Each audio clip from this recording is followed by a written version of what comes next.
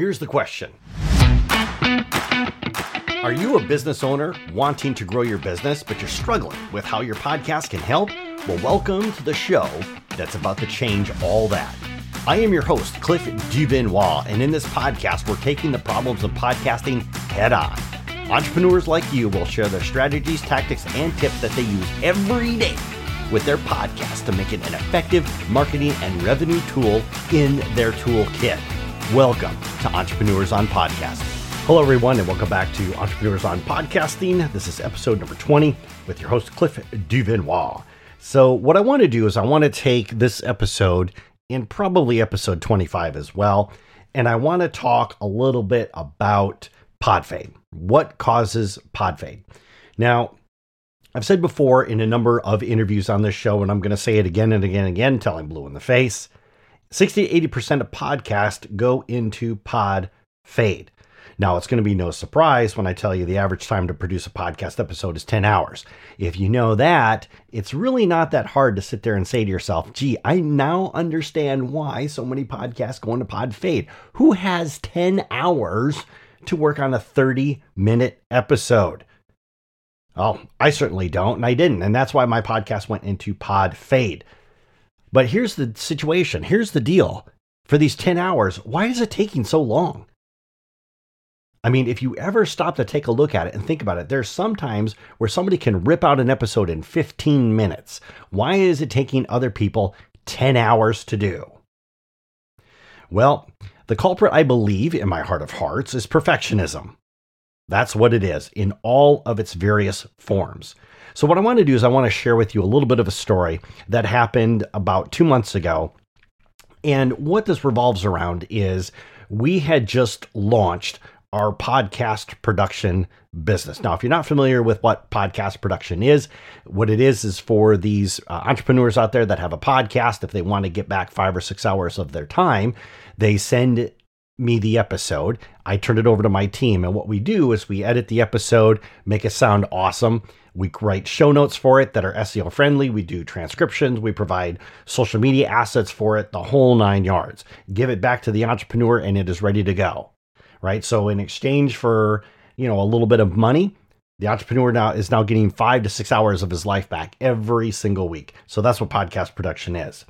Now, I started working with this particular gentleman, and just for the sake of this story, I'm going to call him Paul. Now, when I started talking with Paul and working with him and bringing him on board, at first my gut said, you don't want to deal with this guy. Have you ever had those situations where you're talking to somebody and you're thinking about doing business with them and you're talking, and all of a sudden those like little hairs on the back of your neck stand up and you're like, gee, I don't know if I really want to work with this person or not. Well, I chose to override my gut, so to speak, and actually work with them because, there could be an opportunity for me to learn something from this experience. Maybe there's a better way for me to do it. Maybe I could learn a different strategy or a different tactic, right? Because to me, getting better is more important.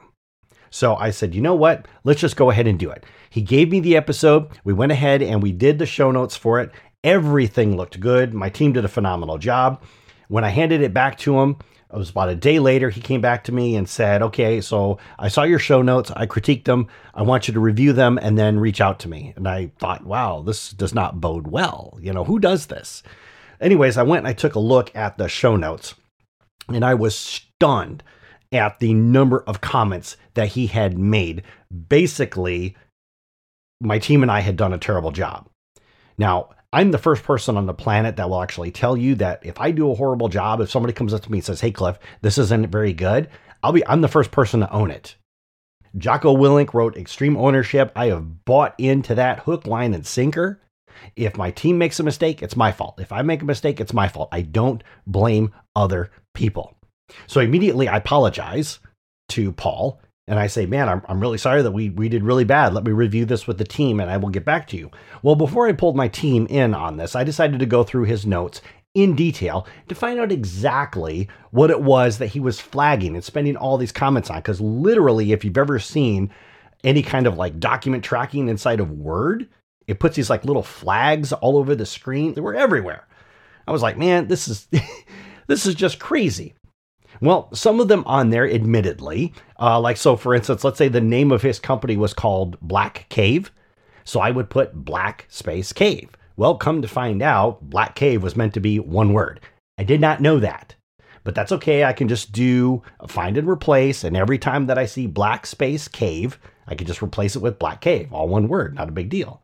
But what he did is he went through the entire document and flagged every single tiny incident of it. And I thought, holy smokes, who does this? How does he have the time to do this, right? He hired us because he wanted to get time back, but yet here he is, he's spending I was like, okay, let that go, Cliff. Let's move on. But this next thing that I saw that caught my eye that was like, you know what? We've got something here that's going on. There's a major issue. There's a major philosophical difference here. Now, this is exactly what part of the show notes is, right? We pull quotes out of the actual interview so that our client can use that to create social media images if they want, or if they want to create audiograms, whatever it is, or we do that for them. But we pull quotes for them, typically about 4 every single episode. Something phenomenal that was said in that interview that would get people's attention. Now, in the interview, he actually said companies need to reduce friction between themselves and their customers in order to make it easy for customers to be able to buy their products, right? That's exactly what he said. Now, my team, in going through and creating these show notes, saw that and said, that's a very powerful quote. So they put that up at the top of the page. Well, he flagged that. And on his note off to the side, what I read completely shocked me. I had to actually read it twice. He flagged the word friction and said, people might think this has a sexual connotation to it. Now, just think about that for a second. And I was just lost, completely lost. And so when he and I actually had a conversation and we talked about it, and I said, by the way, I've got some questions here, because there was other things that he had pointed out in the document, but this was the one that I really wanted to talk to him about. And I showed him in the document, I said, you do realize that you said this in the interview. He said, yeah, but if people listening to it, they're going to hear it in context. So they won't think that way. But if you see it as a pull quote, people are going to think that it has a sexual connotation to it. I was floored, absolutely floored. Now, maybe this is because I'm naive, right? Because this whole conversation, when I look and I see the sentence and it says, companies need to reduce friction between themselves and their customers, I'm not thinking about it in some kind of a sexual connotation at all. But you know what? Maybe I'm wrong, right? Maybe the world doesn't think like Cliff does, right? Maybe I've just got this pie in the sky, nice, everything is roses and daisies. So I went out to 2 women that I know. They don't know each other at all.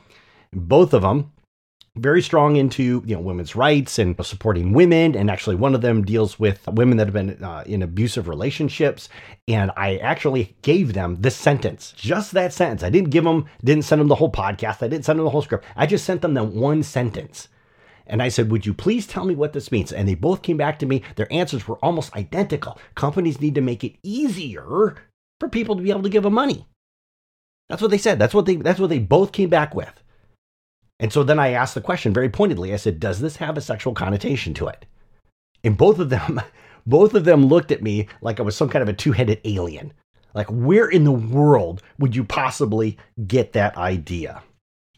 But that's when I realized that his comment about going through there and like the whole time that he had spent, make sure that he flagged every little gap between Black and Cave, was because he's a perfectionist. Now, before we start moving through this conversation, I actually want to take a second to actually define what a perfectionist is, or what perfectionism is. To do that, I'm going to turn to my good buddy and pal, Brene Brown. She's a New York Times bestselling author. Her TEDx talk on YouTube has been seen like 11 gazillion times. She's crazy popular. I love her stuff. Here's what she said about perfectionism. When perfectionism is driving, shame is always riding shotgun. We struggle with perfectionism in areas where we feel most vulnerable to shame. Perfectionism, what is that? I call it the 20-ton shield. Here's what perfectionism really is. It's a way of thinking that says this: if I look perfect, live perfect, work perfect, I can avoid or minimize criticism, blame, and ridicule. So perfectionism is stemmed from the fact that we are worried about what other people are going to think or what they might think. So what we do then is we set these impossibly high standards because we're afraid of what people might think. And this is exactly what Paul was doing, because he was afraid that somebody might think that friction had some kind of a sexual connotation to it, right? This is what perfectionism is. Now, I get it. I'm a recovering engineer. Making mistakes is something that was beat out of me when I went to college. Actually, there's a course that every engineer has to take that's called Perfectionism 101. But when I switched over to becoming an entrepreneur, it was so hard to let that go. Perfectionism thinks I wanted everything to be perfect that went out into the world. But you know what? It's a basic common fact. And if you're listening to this, you know it's true. You're going to start shaking your head. People aren't perfect. I'm not perfect. I have spent the last 10 years being an entrepreneur trying to understand people. And I understand people aren't perfect. So even though I might be an engineer or a recovering engineer, I also recognize the fact that I'm human. And I am not perfect. But I would have to tell you right now that I would be lying if I didn't say that I fought my perfectionism on a daily basis. But it doesn't run my life.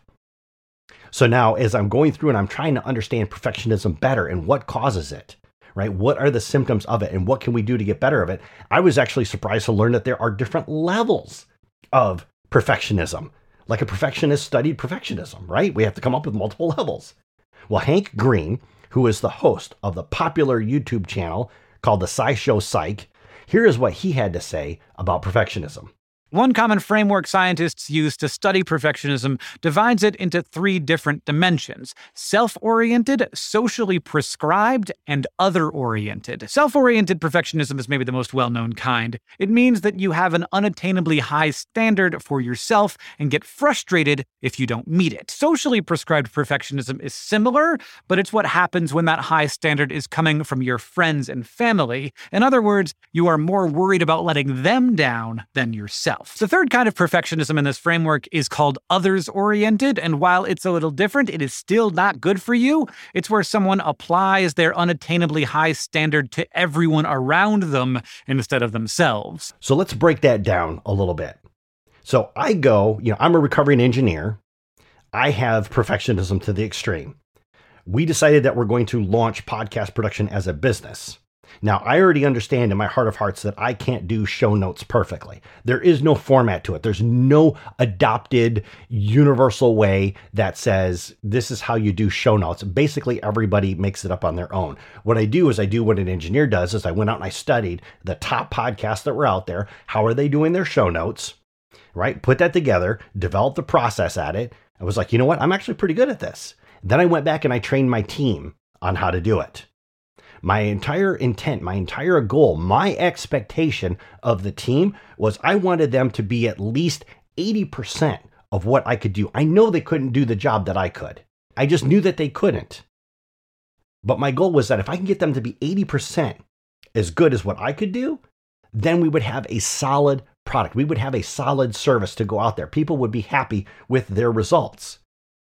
Well, needless to say, my team didn't hit 80%. It was more like 120%. They were way better than what I was. You know, their use of vocabulary and when they put the notes together and everything else was just so much richer than I do, which is crazy because I'm actually a writer. But you see, this is what happens when you give people the opportunity to impress you. Yeah, I didn't set unrealistic expectations on them. I did not micromanage every little tiny thing that they did. I just said, here you go. Here's the process. Figure it out. But isn't this the reason why entrepreneurs, this is the reason why we hire people, right? Because they've got skills that we don't have. They've got talents that we don't have because their skills complement our own. And they're better at certain things than we are. And 9 times out of 10, they can do it faster than what we can. But that's why we hire them. Many moons ago, I was a cog in a wheel and I hated it. And I remember saying to myself, you know what? If I ever run a business, I don't want my employees to feel like they're cogs in a wheel. Never want that to happen. I want to get them to have plenty of opportunities to shine. And every single time that I do that, man, my team always comes back and impresses me. Now, the one thing is when we talk about these 3 levels of perfectionism, I'll totally admit I'm self-orientated, right? That's my perfectionism because it's what I demand of myself. But at the same point in time, I don't have other orientation, meaning I don't project my perfectionism onto other people and expect them to be perfect because I know they can't be perfect, right? They're humans. This is what we do. Now, for Paul, he actually had enough self-awareness that he knew that he could not be a perfectionist in writing his show notes because it was consuming too much of his time. Because perfectionism is not sustainable. But his thinking was that, you know what, I don't have time to do it perfectly, so I'm going to hire someone else to do it perfectly, right? He went from being self-orientated to being other-orientated. I am going to project my perfectionism onto other people. And that is just not a good recipe for success. Now, somebody could be listening to this podcast right now and they could be saying, well, Cliff, he just wanted you to do a good job. He just wants excellence from you in everything that you do. And you know what? I totally get that. But there's a fine line between doing a good job and being a perfectionist. So for this argument here, I'm going to ask Brene to come back in and share some more knowledge with us. Here's the difference. Because sometimes I'm a healthy striver and sometimes I'm a perfectionist. It depends on if I've got a worthiness crutch going on. So healthy striving is internally focused. It's I want to do this and be the best I can be. Perfectionism is not about what I want. Perfectionism is exactly what will people think. Now, remember what we were talking about before, right? Paul was just obsessed because people might think that word friction had a sexual connotation to it, right? He was so focused on what people might think. This is a clear sign of perfectionism. It's not healthy striving, it's perfectionism. And if you think about it, right, when you start thinking about all the vocabulary we have out there, anything could have some kind of a dirty connotation to it, right? If I'm watching baseball on TV and I'm like, oh, that dude just made it to third base. Oops, sorry, can't say that. It's a negative connotation. Oh, I went outside and mowed the grass today. Boop, sorry, negative connotation on that too. Bzz, wrong answer. I don't have time to sit there and look at every single word and wonder how many different ways people are going to interpret that word, right? I assume that when people are reading it, they're coming to it with a certain mindset, and that's how they interpret it. So now with regards to the podcast production thing and what it's going on and the process and everything else like that, at some point in time, I told Paul, I said, you know what? My best advice for you would be for you to hire an employee. Don't contract it out. Hire an employee that you could train yourself to follow your processes and your system to make sure that you can do it perfectly. But I can tell you this, the very next day after we let Paul go, I onboarded a client. We did their episode. We did what we do, edited the audio, made it sound incredible, got them awesome show notes, put the whole package together, sent it over to them. And I was 110% confident that we had hit the mark. And you know what? That client came back to us and he said, quote, Cliff, this is awesome. Can you do this for another podcast that we're producing? And my answer? Why, yes, we can. Because you see, the thing is, I don't want to spend my time out there trying to make people happy that I know that I cannot make happy. This was the gut feeling that I had at the very beginning of this entire adventure. I knew I wasn't going to make him happy just by the way he was talking, just by the way he was sounding, because he was going to be a perfectionist. And you can't make perfectionists happy because perfectionists are never happy with themselves. And if they can't make themselves happy, how am I supposed to make them happy? There are literally 10,000 potential customers out there for me. Why spend my time on the one that I can never make happy? He's clearly not my people. I mean, one thing I've espoused throughout all these podcast episodes, and I've talked in various other episodes, is truly understanding who your ideal customer avatar is. And when I go and I look at my customer avatar, even I reread it before I jumped on this podcast here to record it, nowhere in there does it say that my ideal customer avatar is a perfectionist. But you know what my ICA really cares about? They care about results. That's what they care about. That is my type of people. They're focused on the results, the end results. Am I getting the results that you promised me that I am paying for? I'm not paying for perfection.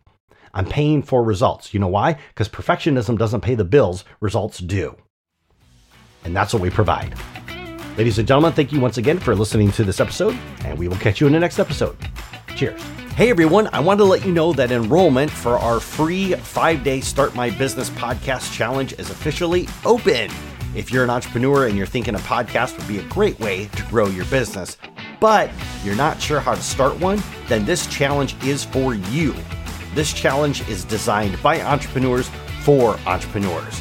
Now, within the 5-day challenge, you'll go from ground zero to having a fully operational podcast that you can use to start growing your business. I'll be sharing with you simple tips and tricks that took me years to learn that will prevent you from spending hours on one episode. Head over to startmybusinesspodcastchallenge.com or click on the link in the show notes down below. We'll see you there.